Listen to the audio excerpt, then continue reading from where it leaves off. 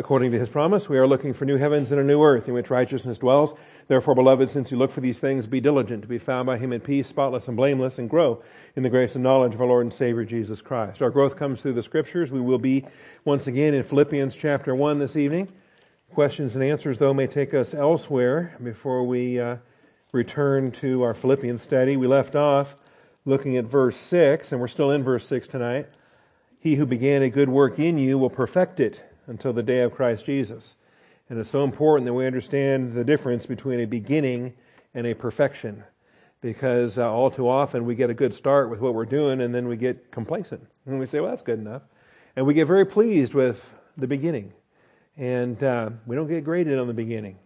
The wreath is given to the one who wins the race, not the one who starts off real well. All right? And so we want to understand what perfection is in the plan of God. All right, and then we'll have some things to say about the day of Christ Jesus as we discuss the rapture of the church and the judgment seat of Christ to follow, the blessings that we have to look forward to that glorious day. We're not Israel, and we're not looking forward to the day of the Lord with trepidation and fear and trembling, and it's terrible things in store for Israel in the day of the Lord. But we're looking forward to the day of Christ Jesus and the blessings of the blessed hope and the rapture and the judgment seat of Christ and all those blessings as well. So. All right, let me open us up with a word of prayer, and then we'll go to our questions after that. Shall we pray?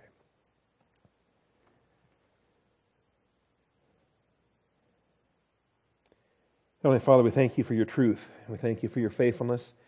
We rejoice tonight that once again we get to become the recipients of your truth and your faithfulness. Thankful for the teaching ministry of the Holy Spirit, who leads us in all things, who opens the eyes of our understanding, who ministers to our human spirits. And we call upon your faithfulness, Father, as we study to show ourselves approved. I thank you that you are nearby and knowable, and that you have made all the provision for us to study to show ourselves approved. So we call upon your faithfulness tonight to bless our time together. We thank you, Father, in Jesus Christ's name. Amen. All right, we've got a microphone ready to go and take that. I got one question by email this week. I'll start there. Gaitha, some of you know Gaitha. She's visited us before a couple times. Lives way out somewhere, but beyond the other side of Marble Falls, I think. So she's visited us a couple times. In any event, she listens to everything on the MP3 file and emails very regularly, and we sure appreciate that. I think one visit was at the old building, and 2 visits were here in the new building now when she had a daughter in the hospital. But anyway, Gaitha emailed. Her most recent question is about Bible concordances. She was flipping through her concordance, and it just all of a sudden dawned on her that where did concordances come from? They're not as old as the Bible, but who invented the concordance, and how old are they? So, when was the Bible concordance created, and by who? I was doing my Bible study today, and it was like, wham! Why have I never thought about this before? I've always used my King James Bible, and now I'm using the Bible you gave me and comparing the two. I thought about this, and I looked back to the 1611 King James Version that I have, and also it has a concordance. So how far back does the concordance go? Well, she may have a printed 1611 King James Bible, probably not. It's probably a 1789 King James Bible, but be that as it may, the concordance is much newer than that and just gets inserted into the back of many of those Bibles. And so if you have a phone, you can silence it. All right. Anyway, so who invented the concordance? Anybody know? Before I give the answer away. First of all, they're not really needed anymore in the modern world because of computers. And then we've kind of replaced concordances with software that can functionally do the same thing much better, much faster. But before computers, they had concordances. An alphabetical list of the principal words used in a book or a body of work. And because they tend to be quite lengthy and quite boring and quite expensive, before printing presses, there weren't many. And even after printing presses, there still were not many because it's a lot of pages and it's a lot of painstaking detail, but it's worth it for biblical studies. And so you read a text and every word gets written down, and then they get alphabetized, and then they get indexed. And so you can learn every time, wherever the word the appears. And usually they don't do definite articles and adjectives, things like that, but principal words, important words. and that. So only works of special importance have concordances prepared for them, such as the Vedas, that's Hebrew, that's a Hindu holy text, the Bible, the Quran, the works of Shakespeare, classical Latin or Greek authors, and that's pretty much it until the modern world, until computers allowed them to start indexing other things that aren't as vital, and really who cares. But they create concordances because they can now with software the way that it is. A concordance is more than an index. Additional material make producing them labor intensive, even when assisted by computers, and so forth. Anyway, coming down here to the history of it, there's also bilingual concordance and topical concordance, such as Nave's Topical Bible. The first Bible concordance was compiled for the Vulgate, that's the Latin Bible, the Vulgate by Hugh of St. Cher in 1262. So it goes back to the 13th century. That's before printing press, right? That's before Gutenberg. That's by hand. That's a monk with a quill on a scroll who's writing a concordance. Hugh employed 500 monks to assist him. In 1448, Rabbi Mordecai Nathan completed a concordance to the Hebrew Bible. It took him 10 years. Okay. A concordance to the Greek New Testament was published in 1599 by Henry Stevens, and the Septuagint was done a couple years later by Conrad Kirchner in 1602. All of these, by the way, are pre-King James. Okay. The first concordance to the English Bible was published in 1550 by Mr. Marbeck, and then, according to Cruden, it did not employ the verse numbers devised by Stevens in 1545, but the pretty large concordance of Mr. Cotton did. So there was Marbeck, Cotton, Cruden, and then Strong. This is kind of the heritage on that. Cruden's is still in print, even though I think it's inferior to Strong's, but you can still find them. And then the Strong's concordance.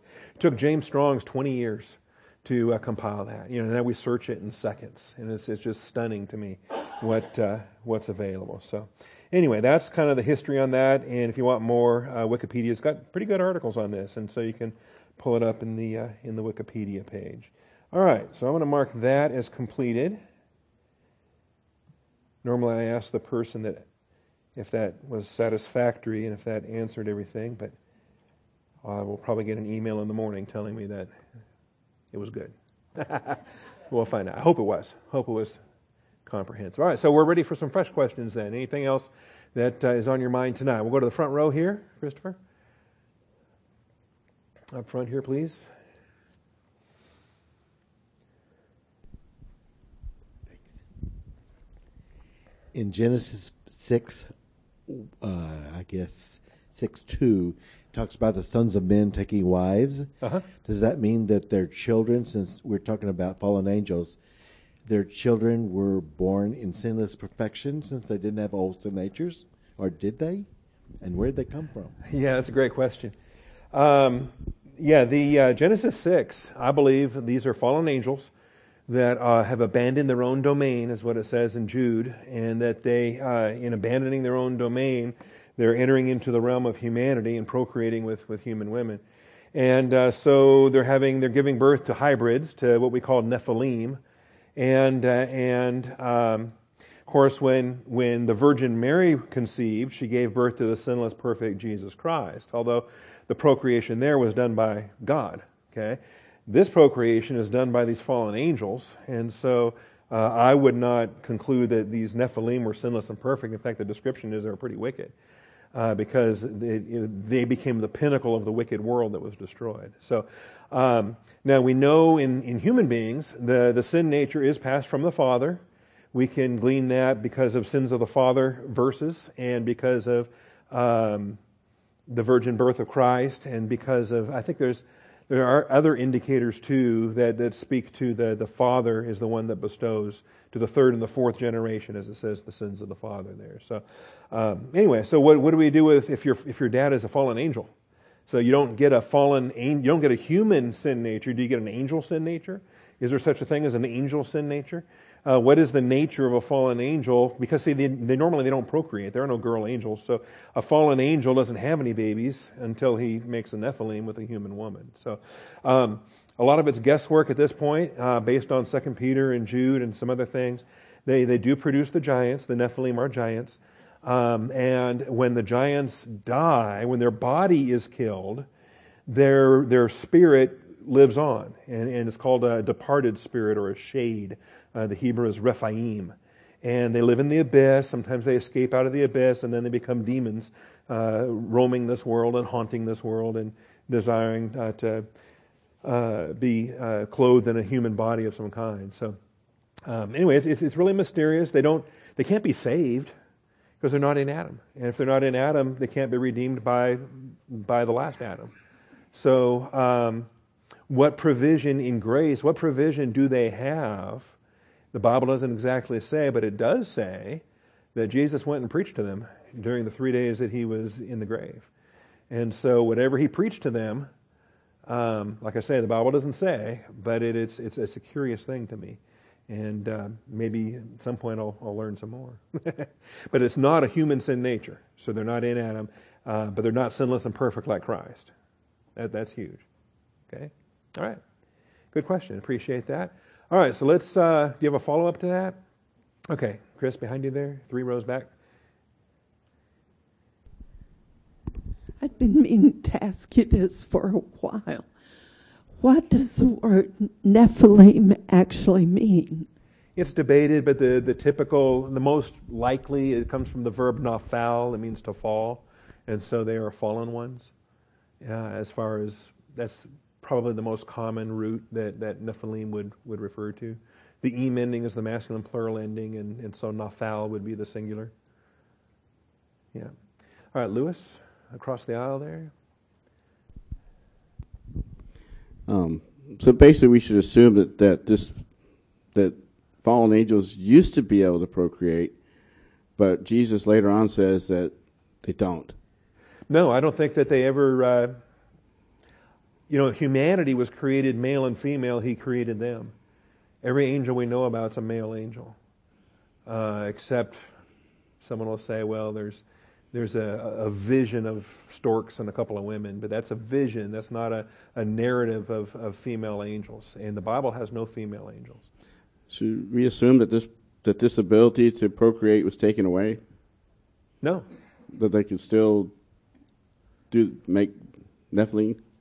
They can, yes. Okay. As long as I'm in Genesis 6, notice it says in verse 4, the Nephilim were on the earth in those days, okay? And also afterward. Ooh. That jumps out at me. Okay? Because, the flood killed them all. How'd they come back? Okay? And also afterward, when sons of God came in to the daughters of men. And so the same way, because when Israel came out of Egypt and they started to spy out the land, guess what? Satan had populated the land with Nephilim for 400 years. There were giants in the land, and that's what scared the spies. The spies were like, oh, well, let's go back to Egypt, right? 10 of them. And 2 of the spies said, no, let's go kill those giants and take this land, because God's giving us this land. I think Goliath was a Nephilim. The Septuagint constantly uses gigantes, giant, as the translation for these Nephilim. And whether you call them Nephilim or Anakim or Rephaim or Zanzumim, there's different terms for them in the different languages, but they are the hybrid giant beings. And so human beings, they look like grasshoppers in their sight, right? Because they're so huge. And that human beings look like grasshoppers in their sight. So that's the issue there. And so Nephilim were produced before the flood, after the conquest, or before the conquest, even in David's time. And the reason why I think it stopped, I think tactically, every time a fallen angel procreated, he got thrown in jail. That these fallen angels were put in chains and bound in Tartarus. And to me, it doesn't exactly spell it out, but the Bible seems to say that by the time we get to the New Testament, Satan had changed his tactics. Instead of procreating and producing Nephilim, instead he was doing more of demonization and demon possession and things of that nature. And I suspect it's because Satan was cutting his losses and saying, I'm losing too many top lieutenants to this procreation process. But I do believe, though, if you ever study eschatology, there is one more Nephilim on the way, and that's the seed of the serpent. That Antichrist will be Nephilim. That Antichrist, Satan himself, will procreate Antichrist, and that's which is why read Revelation chapter 20, find out that Satan gets bound with chains in the abyss for 1,000 years, and so. there's at least one more Nephilim that will take his stand upon this earth. And I hope he's already born. I hope we're that close to the tribulation. All right, Doug has a question. Let's get the microphone to the back row. The back row. That's even further back besides the back row. Is there any indication that there were female Nephilim? No. Every Nephilim that we're told about has always been a male Nephilim. And also, I suspect that they were sterile. I think mules are sterile. I don't know that Nephilim can reproduce. I think Goliath has 5 brothers. I don't know that he has 5 sons. And that's there's some manuscript corruption there that leaves that as an open question. Thank you. Yeah. All right, back row then. There we go. If I hear you right, you said that when Jesus went down, died on the cross, he went down, he ministered to the fallen angels. Did any of them able to redeem themselves after that?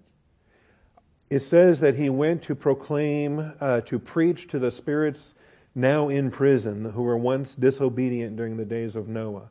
And it's spoken of in 2 Peter as the victorious proclamation of our Savior. So he had 3 days while he was in the grave, and during that time, his spirit descended into Hades, and he preached to those spirits in prison. And that's, I believe, he wasn't preaching to fallen angels. I believe he was preaching to Nephilim spirits. Would they have a chance to redeem themselves then? It doesn't say what he preached to them, but he did evangelize. Yeah, he did preach. All right? Why? Can you say that in the microphone, please? Why? Why? Oh, I don't always answer the why questions. I think it's because he leaves everyone without excuse. And I think without preaching to them that they may claim an excuse. And so I think he preached to them so as to leave them without excuse. And there's other reasons for that. And if you want to go to the Life of Christ class, I recommend on the church website. We taught this. It's available. I go to audio recordings. I go to completed studies. I go to Life of Christ. There it is. And in the resurrection through the ascension. All right. No, it's before the resurrection, actually. Let me back up. It's the final week of work. All right. So from the triumphal entry down to the cross, the women watch. Here we go. Victorious proclamation. It's there's 2 lessons on this on the website. It's number 435 and number 436. And this was the section where I went into after he was buried, but before he was raised, and the information that's given in 2 Peter about that preaching that he did in Hades. And so, there's 2 hours of teaching you can get through there, plus printed notes that are available there as a PDF document. So, and if you can't find that tomorrow when you get home, shoot me an email and I'll send you this link. Okay. I have a computer. Oh, okay. Well, then we can also provide audio files on a CD that you can listen to. Yeah, we can definitely get those classes available. All right, our grand finale tonight comes from the front corner here.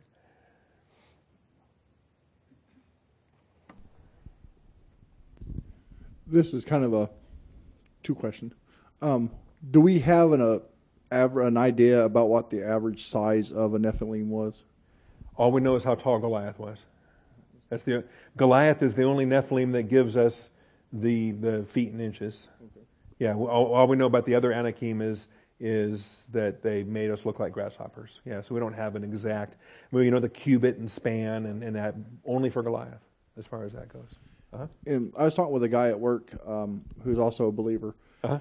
and he was talking about being a stumbling block for other believers. Uh-huh. I can't help but think of personal responsibility as well as if you allow that person to be a stumbling block. So my question is, how do we exercise our freedom but yet not be a stumbling block? That's a long answer. Yeah, that's Romans 14, and I've got hours and hours on that on the website also from the Roman study. And I'll talk to you after class on that real quick. Okay. And then, did you have a question too? Okay. All right. Well, then let's appreciate that. Good questions tonight. Very good questions.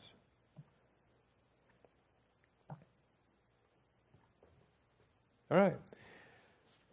Join me then in Philippians 1:6 as we've been looking at persuasion and perfection. I have been persuaded of this very thing, that he who began a good work in you, who's that? That's God. That's God. We didn't save ourselves. We did not begin a good work in us. God began the good work in us. He redeemed us. He saved us. He justified us. Everything that He did, that grace package, is all God, none of us. He who began a good work in you will perfect it until the day of Christ Jesus. So there is a limit, and that's the rapture. That's the judgment seat of Christ. That's what we're looking forward to.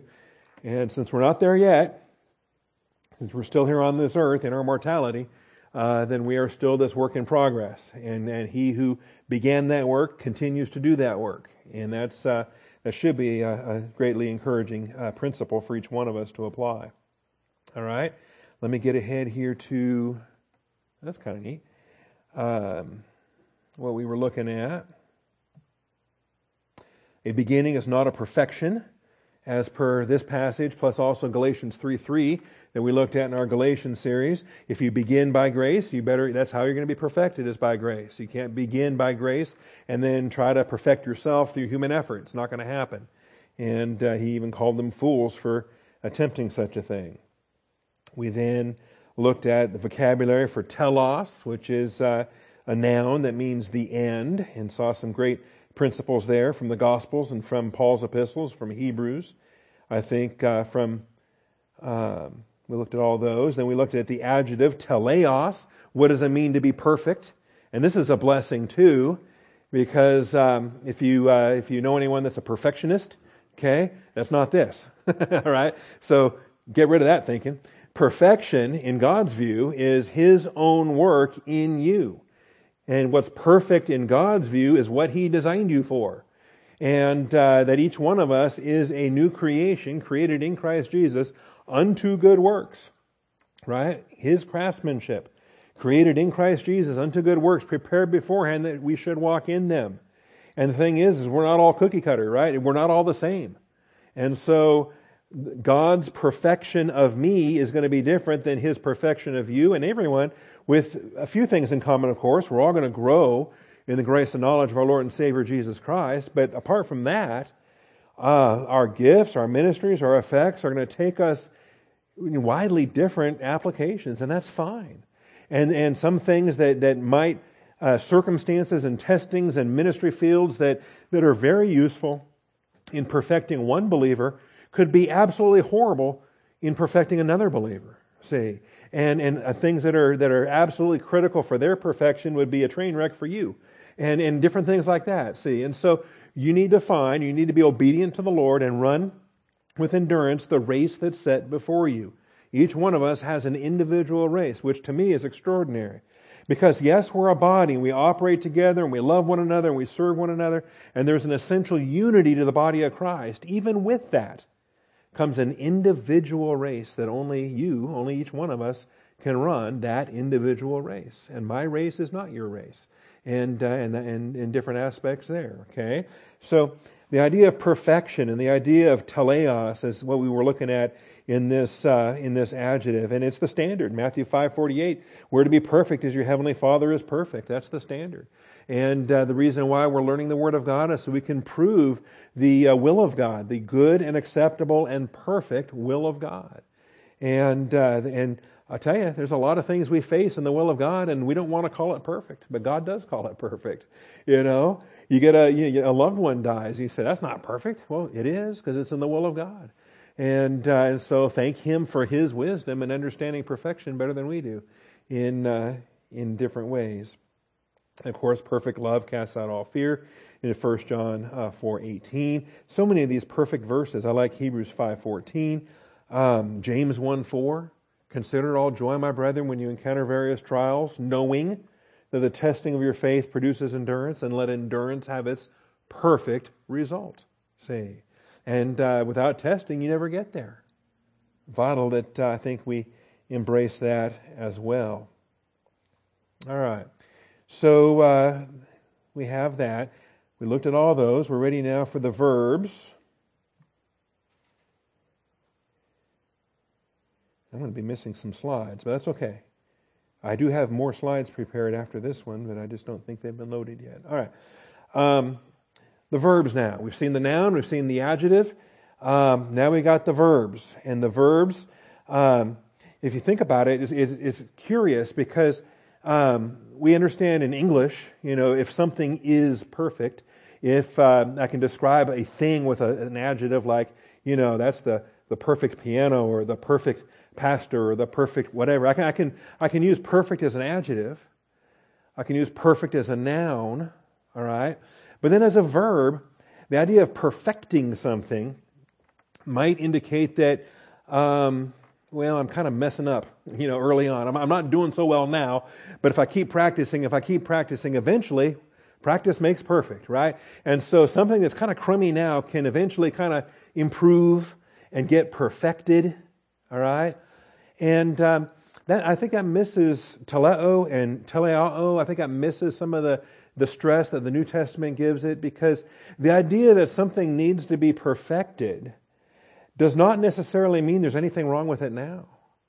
All right? It just speaks to something that, by virtue of it not being finished, has more to attain to. All right? And so by virtue of its being incomplete, it might be great the way that it is now, but it's not what it's going to be. On the sixth day of creation, God looked around and saw everything was very good. And so He rested on the seventh day. But then what did He do on the eighth day? And, okay, it was very good, but it's not the new heavens and new earth in which righteousness dwells. It's not what we're looking forward to. And so, and not only that, there was something that was not good. The man was still alone. So that's not good. In any event, Jesus had to be perfected. And this is what bothers a lot of folks. It doesn't bother me at all. I hope it doesn't bother you. But if it does, we'll work through it together. Okay, we'll get you there. The idea that He needed to be perfected when He was already perfect. He was already sinless. He was already God. In the beginning was the Word was with God, the Word was God, the same was in the beginning with God. And then the Word became flesh. Ooh, wait a minute. Something's happening here. Okay? And this is it's a little bit philosophical. It's a little bit kind of abstract, which I don't like. I'm more of a concrete kind of guy. But nevertheless, I think it's useful that you and I can consider these things. When we talk about God, He's immutable. He doesn't change. He can't change. The reason why is often thought of because of His perfection. Any change from what God is by definition a flaw, right? It's something imperfect. If God was to change tomorrow, then that indicates either He wasn't perfect before or something's different now, right? And so it's like if you're at the North Pole, any step you take is going to be south, right? And so we use those as illustrations. Okay, was that good? We use those as illustrations. But now here's God, the Son, perfect, and yet He has humanity invested into Him by God the Father. God the Father begets the humanity of Jesus Christ. And in begetting the humanity of Jesus Christ and in investing that into the person of God the Son, we have hypostatic union. And for the first time now, there's something additional. Okay? Still perfect. He's no less God than He ever was before. But now, in addition to that, He has humanity. And there becomes the necessity for that to be perfected. Okay? And so some of these verses maybe will jump out at us in this regard. And we'll see that. A ton of them come in Hebrews. And this is key. This is why He had to have a first advent. By the way, this is why He had 30 plus years before His ministry, then 3.5 years of ministry. I think He was pushing 40 when He went to the cross. Okay? And what was all that for? Why didn't He just be sinless and perfect when he was born. And okay, a baby's not going to go to the cross, but, couldn't a 10-year-old go to the cross? Couldn't a 12-year-old go to the cross? I mean, the 12-year-old went to the temple. So why couldn't a 12-year-old go to the cross? Okay?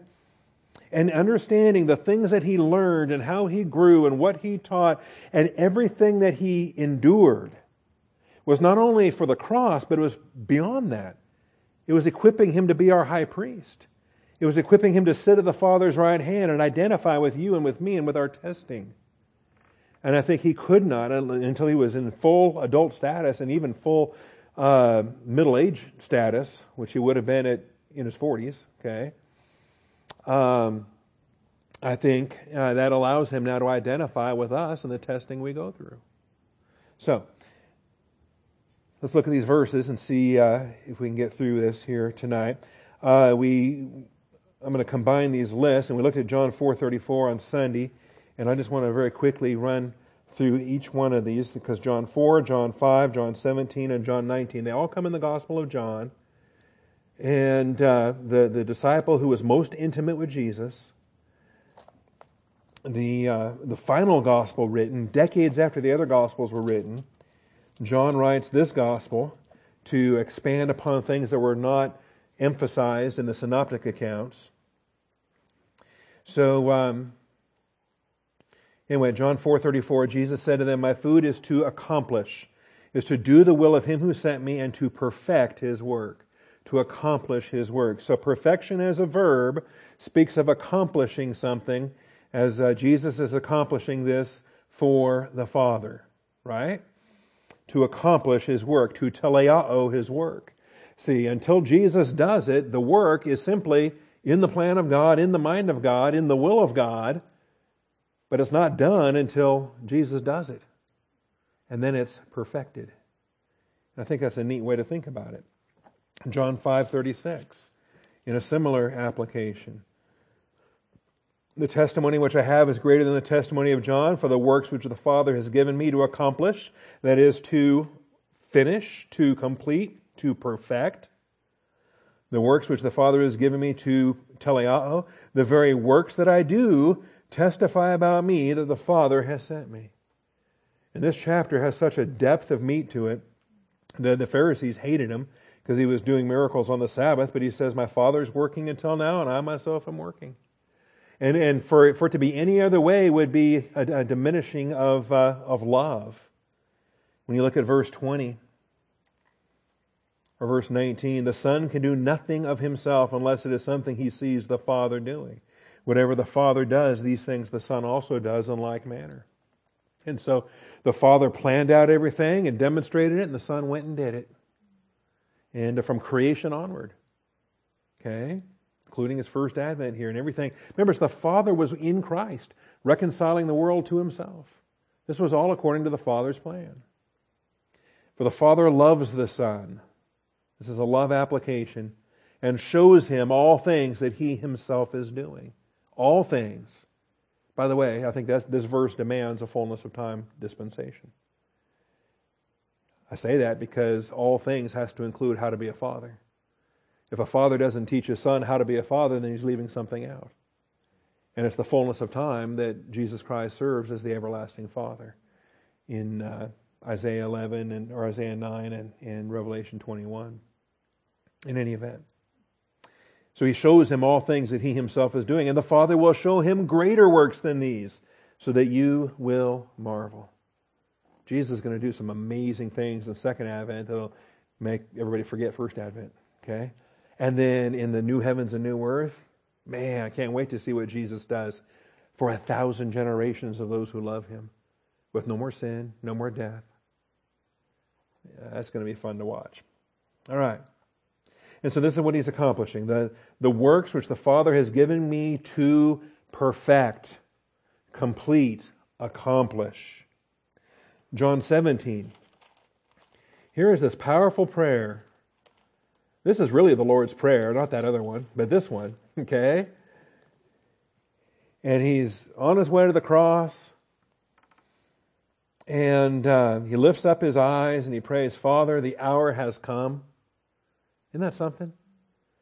right up until this, it's the hour had not yet come. The hour had not yet come. And everyone tried to kill him, couldn't kill him because his hour had not yet come. But now his hour had come. It's time to go to the cross. So he goes to prayer. And it's beautiful. He says, glorify your Son, that the Son may glorify you, even as you gave him authority over all flesh, that to all whom you have given him, he may give eternal life. You know, the whole insanity of losing your salvation, the Arminian theology is ludicrous. Because that would require the Son to disobey the Father. That the Father would give a believer to Jesus, and then Jesus would say, nah, I'm taking away their eternal life. Okay? Okay? It's unthinkable that the Son could disobey the Father. If the Son could disobey the Father, we wouldn't be saved in the first place. All right? Jesus can't disobey the Father.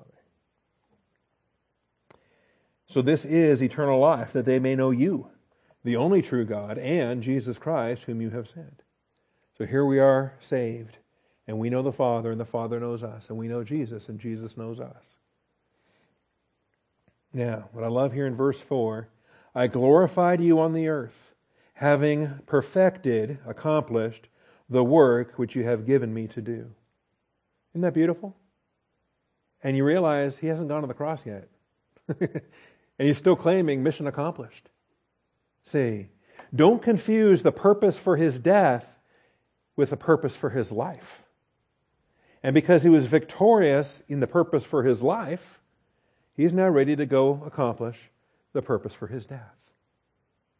So, I glorified you on the earth, having accomplished the work which you have given me to do. Everything that he was tasked to do in First Advent, he accomplished it with perfection. So now he's ready to finish. And remember, it's not about the beginning, it's about the strong finish. It's about the perfection. And so, he's going to go to the cross. In the same chapter, we get down to verse 23, and we have the verb there again. You know, it's interesting, in this prayer, he's not just praying for the 12, right? He's not just praying for Peter and Andrew and James and John and those guys. He says in verse 20, I do not ask on behalf of these alone, but for those also who believe in me through their word. In other words, the church. It's a great verse to define the body of Christ. Every born-again believer that receives eternal life via the apostolic gospel. Jesus speaks of that right there in verse 20. That they, verse 21, may all be one, even as you, Father, are in me, I in you, that they also may be in us, so that the world may believe that you sent me. So this is the unity we have in Christ. Okay? The glory which you have given me, I've given to them, that they may be one, just as we are one. I in them and you in me, that they may be, here's teleao, perfected in unity, so that the world may know that you sent me and love them even as you have loved me. So you and I being perfected individually and corporately, you and I being perfected becomes a testimony to this lost and dying world.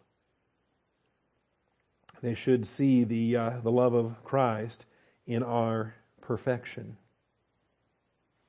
So there's a deep thing. All right? So, Father, I desire that they also whom you have given me be with me where I am, so that they may see my glory which you have given me, for you loved me before the foundation of the world. That's why you and I are supposed to be heavenly minded. Have our attention set on the things above, not on the things that are on earth. We've died. Our life is hidden with Christ in God. All right, so that's John 17. Up to John 19, then, we can get one of the teleo uses. I'm just kind of combining the teleo and teleao lists there. So John 19:30. It's a pretty famous verse. Therefore, when Jesus had received the sour wine, he said, tetelestai. Okay, perfect passive participle from teleo. It is finished. It is perfect. It is complete. It is lacking in nothing. It is finished. And I love, again, you can be a language geek all day long, and I'll love you for it. It is finished, okay? Perfect tense. Past completed action, present ongoing results. It is absolutely finished. We can't add to it. How do you add to something that's finished? And he bowed his head and gave up his spirit. So that's the use there. All right. Acts 20:24. Acts 20:24. I love Acts 20. It's Paul's farewell address to the elders at Ephesus. And he says, I'm not going to see you guys ever again. He says, behold, in verse 22, bound by the Spirit, I'm on my way to Jerusalem, not knowing what will happen to me there, except the Holy Spirit solemnly testifies to me in every city, saying that bonds and affliction await me. But I do not consider my life of any account as dear to myself, so that I may, teleao, I may finish my course, and the ministry which I receive from the Lord Jesus to testify solemnly of the gospel of the grace of God. See, it's the finish that earns the crown. The finish earns the reward, not the beginning. He can't say, well, I've done enough. I've planted 12 churches. I wrote 13 books of the Bible. I think I'm okay. No, he wants to stay faithful up to the end. And that, I think that's critical. 2 Corinthians 12:9. Remember the thorn in the flesh?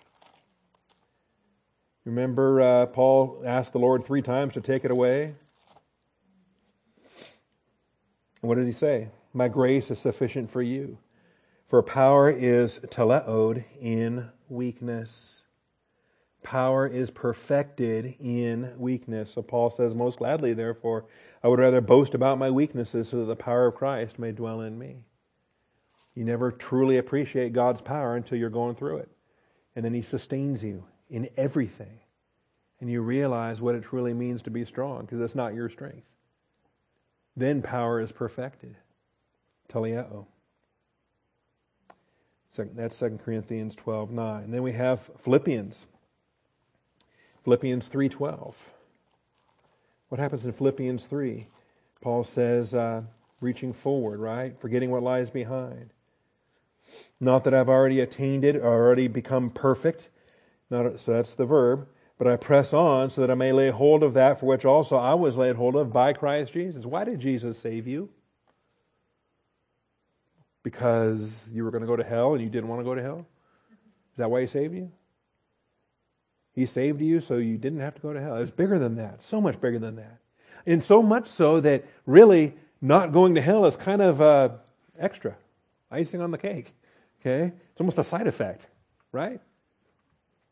You ever see those commercials of the medication they're trying to sell you? And then at the end of the commercial, they run through this long list of side effects. And you go, yikes. I was kind of curious and maybe trying that until you said all that scary stuff. I don't want to... Man, that's a lot of side effects. Okay? Well, think about it. Not going to hell is not the point. All right? He's reconciled us to the Father. We have a right relationship with the Father. We are restored. It's bigger than that. We were laid hold of for a reason. There's a purpose. His craftsmanship, created in Christ Jesus for good works. Well, what's that about?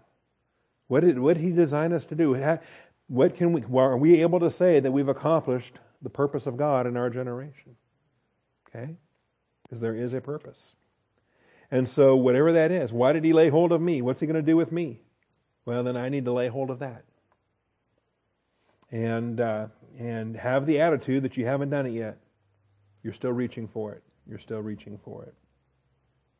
That's Philippians 3:12. Okay? 2 Timothy 4:7. I love 2 Timothy.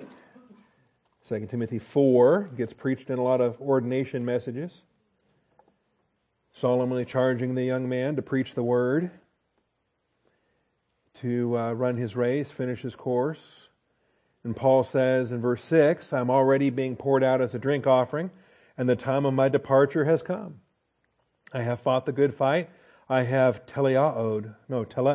I have finished the course. I have kept the faith.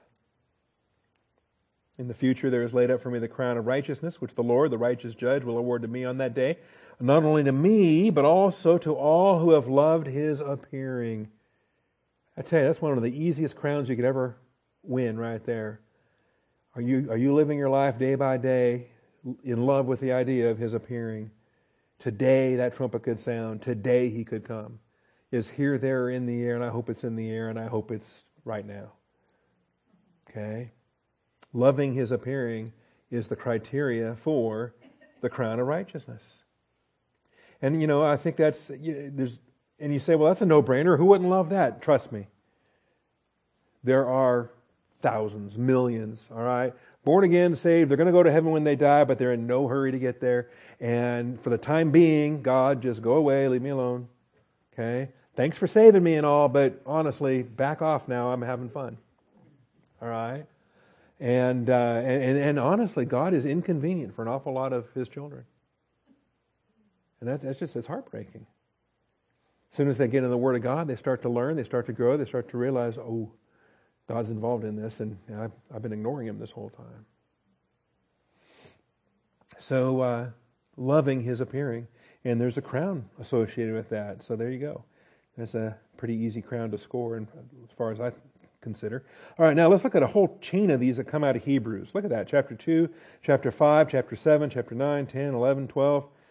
Man, what chapters don't have it? That's might be a shorter list. Hebrews 2:10. Now, when we fix our eyes on Jesus, who are we looking at? Okay? Because the world to come is not destined for the angels. Verse 5 says, He did not subject to angels the world to come, concerning which we are speaking. It's amazing to me. Do you ever read mythology? Do you ever read, you could read it nowadays, you can watch it in the movies, Clash of the Titans or whatever. But read Greek mythology and you're going to see, or any mythology, doesn't matter, Babylonian, Egyptian, they're all the same, just different labels. In these mythological accounts, they look back to the good old days, called a golden age. Okay? And typically it's a heroic era, it's before humanity, it's before this current world, which is terrible. And back in the golden era, man, everything was just awesome. Right? A lot of times those previous eras have giants. They have Nephilim, they don't call them that. They have giants and they've got other things. Zeus was able to overthrow the Titans. And any number of things. But when you study this mythology, it's curious how they're always lamenting what they've lost and they're looking forward to what's coming up. But in the biblical model, of course, what's coming up is not for them. The angels aren't getting the world to come. According to His promise, we're looking for new heavens and a new earth in which, first of all, righteousness dwells. Secondly, angels are the servants. Okay? Angels are the servants. And that's what chapter 1 and 2 details here in the book of Hebrews. They are ministering servants sent to, it says in 1:14, ministering spirits sent out to render service for the sake of those who will inherit salvation. They are the staff, the hired help, okay, for the 1,000 generations of those who love Jesus Christ in the new heavens and on the new earth. And a third of the angels said, no way, not those cockroaches, forget it. And they followed Satan when they said, we got a better plan. Okay? So, Hebrews 2:5, He did not subject to angels the world to come. But one has testified somewhere. Okay? Psalm 8, if you're curious. What is man that you remember him, or the son of man that you're concerned about him? What's up with this plan with human beings and procreation and baby boys? Okay? A father and a son. What picture does that paint? You have made him for a little while lower than the angels.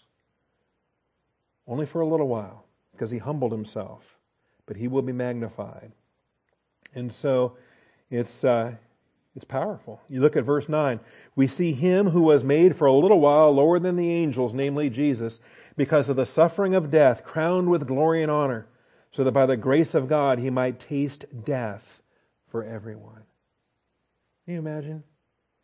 Here come the angels, and they're singing, and the babe is there in the manger, and they're looking at the Creator God of the universe, held in human hands.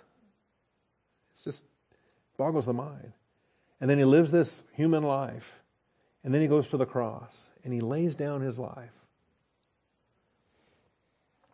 And the description of that life is not really a pleasant one, because it was full of suffering. And that's what it says in verse 10. It was fitting for Him. It was appropriate, it was proper, it was right, and it would have been wrong not to. It was fitting for him, for whom are all things and through whom are all things, in bringing many sons to glory, to perfect the author of their salvation through sufferings. Had he not had his life of sufferings, he wouldn't be qualified. Not only to go to the cross, but then to serve as our high priest in the here and now. For both he who sanctifies and those who are sanctified are all from one Father, for which reason he's not ashamed to call them brethren. You know, this is the glorious thing. The angel of the Lord did not go to the cross. But the God-man did, Jesus Christ, the Word made flesh. And he suffered. That suffering is the perfection. Bringing many sons to glory to perfect the author of their salvation through suffering. So you say, okay, God, I'm cool with this whole perfection stuff, but let's do it on some other way besides sufferings. Okay? I understand the Bible says be perfect as your Heavenly Father is perfect, so sign me up for that. I want to be perfected, but I don't want that suffering. Isn't there another way? You know, my comparative religions class tells me there's many ways. This pluralistic culture I live in says there are many ways. Scripture says no. There is one way. The way, the truth, and the life. And in Him, we complete the sufferings of Christ. And it's there's a lot of truth to be taught here, and we're going to get it coming up here in the book of Hebrews. But understand it's fitting, proper, appropriate, right. Chapter 5 and verse 9. And you'll notice, in the days of His flesh, back up to verse 7, here's Jesus. And verse 5, Christ did not glorify Himself so as to become a high priest. He didn't, put Himself in that position. The Father put Him in that position. He who said to Him, "You are my Son, today I've begotten you." Just as He also says in another passage somewhere, "You are a priest forever, according to the order of Melchizedek." Okay, in the days of His flesh, He offered up both prayers and supplications with loud crying and tears to the one able to save him from death. Can I add a phrase in there? To the one able to save him from death, but choosing not to. Able to save him from death, but insisting that he die anyway. Because had He saved him from death, what's the consequence? We don't get saved. If He would have delivered His Son, if He would have spared His Son, if He would have changed His mind and said, okay, forget it, never mind, come back to heaven. Had the Father bailed on the plan or let the Son bail on the plan, guess what? We're not perfected. We're not saved. Able to save him. Able to save him. What did He pray in the garden? If possible, take this cup from me. Well, it's possible, but what's the price you pay at that point? And so with loud crying and tears, I like that. Okay? He wasn't a rapture sissy or some kind of a weak sister or whatever. I mean, this is the conflict that we go through. And He was heard because of His piety. And although He was a son, He learned obedience from the things which He suffered. And having been made perfect. See, He was perfect before. He was perfect. And now He's been made perfect through this suffering. He became to all those who obey Him the source of eternal salvation. Being designated by God a high priest according to the order of Melchizedek. This is some deep stuff. And we're going to get to it. I'm so glad the Lord's given us now finally Hebrews. And looking forward to teaching this. Chapter 7, verse 19.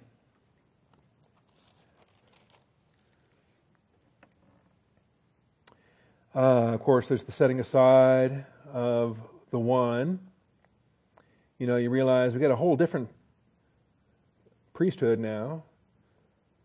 Verse 11, if perfection was through the Levitical priesthood, what was Jesus doing? Okay, you know, if the Levitical priesthood could produce perfection, then don't even send the Son to die on the cross. Just use that.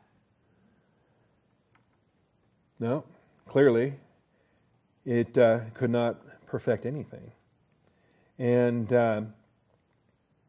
I love, so here comes another priest in verse 15, according to the likeness of Melchizedek, who has become such not on the basis of a law of physical requirement.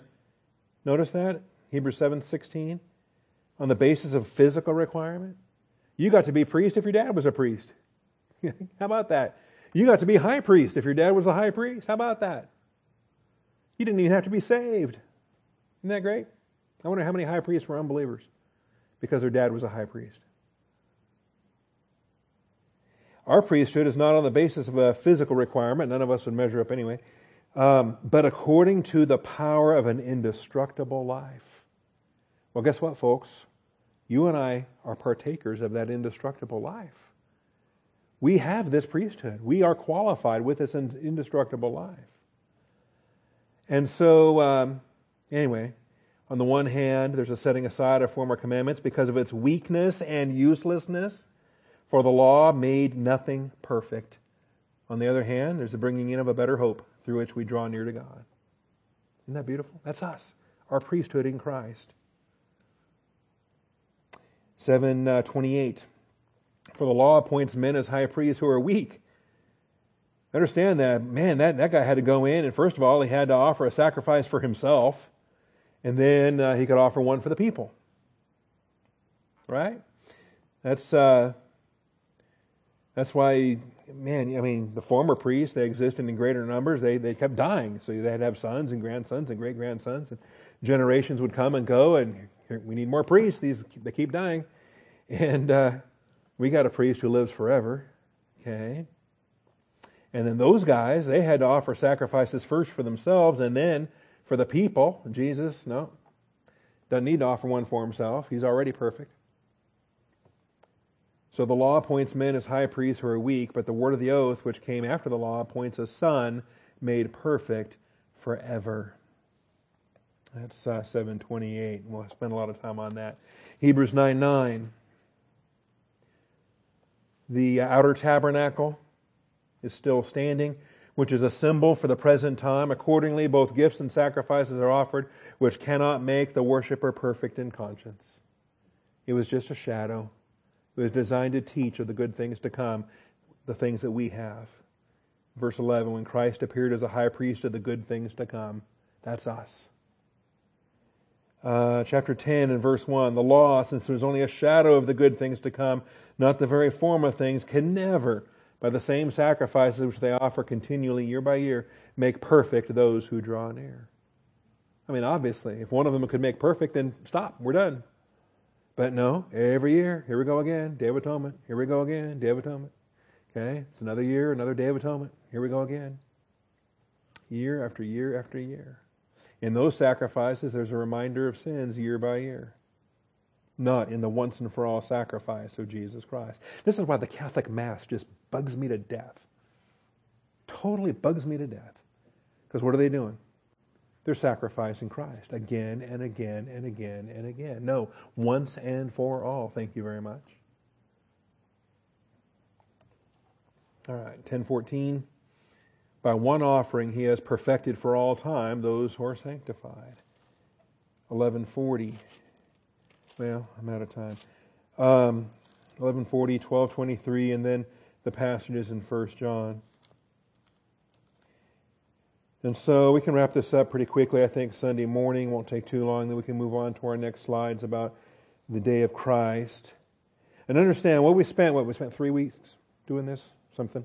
Anyway, this is only 5 out of the 23 New Testament terms that come from the telos root. The Bible's got a lot more to say about telos. And we've only picked on 5 out of the 23 New Testament terms that come from that telos root. So we may look at a few of the other ones as well, but then we can move on and deal with the day of the Lord, or day of Christ, not day of the Lord, day of Christ. Okay? Father, I thank you for your truth. I thank you for this night, and I rejoice in the perfection that you accomplish.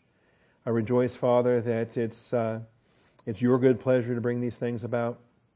And Father, you've got this incredible plan from Alpha to Omega, and you bring these things about in your amazing way, at the right time, in the right way, through the right testing, through the right circumstances. And a lot of it, Father, we would not choose for ourselves. We wouldn't touch some of this stuff with a 10-foot pole. But Father, you know what you're doing, and you put us exactly where we need to be.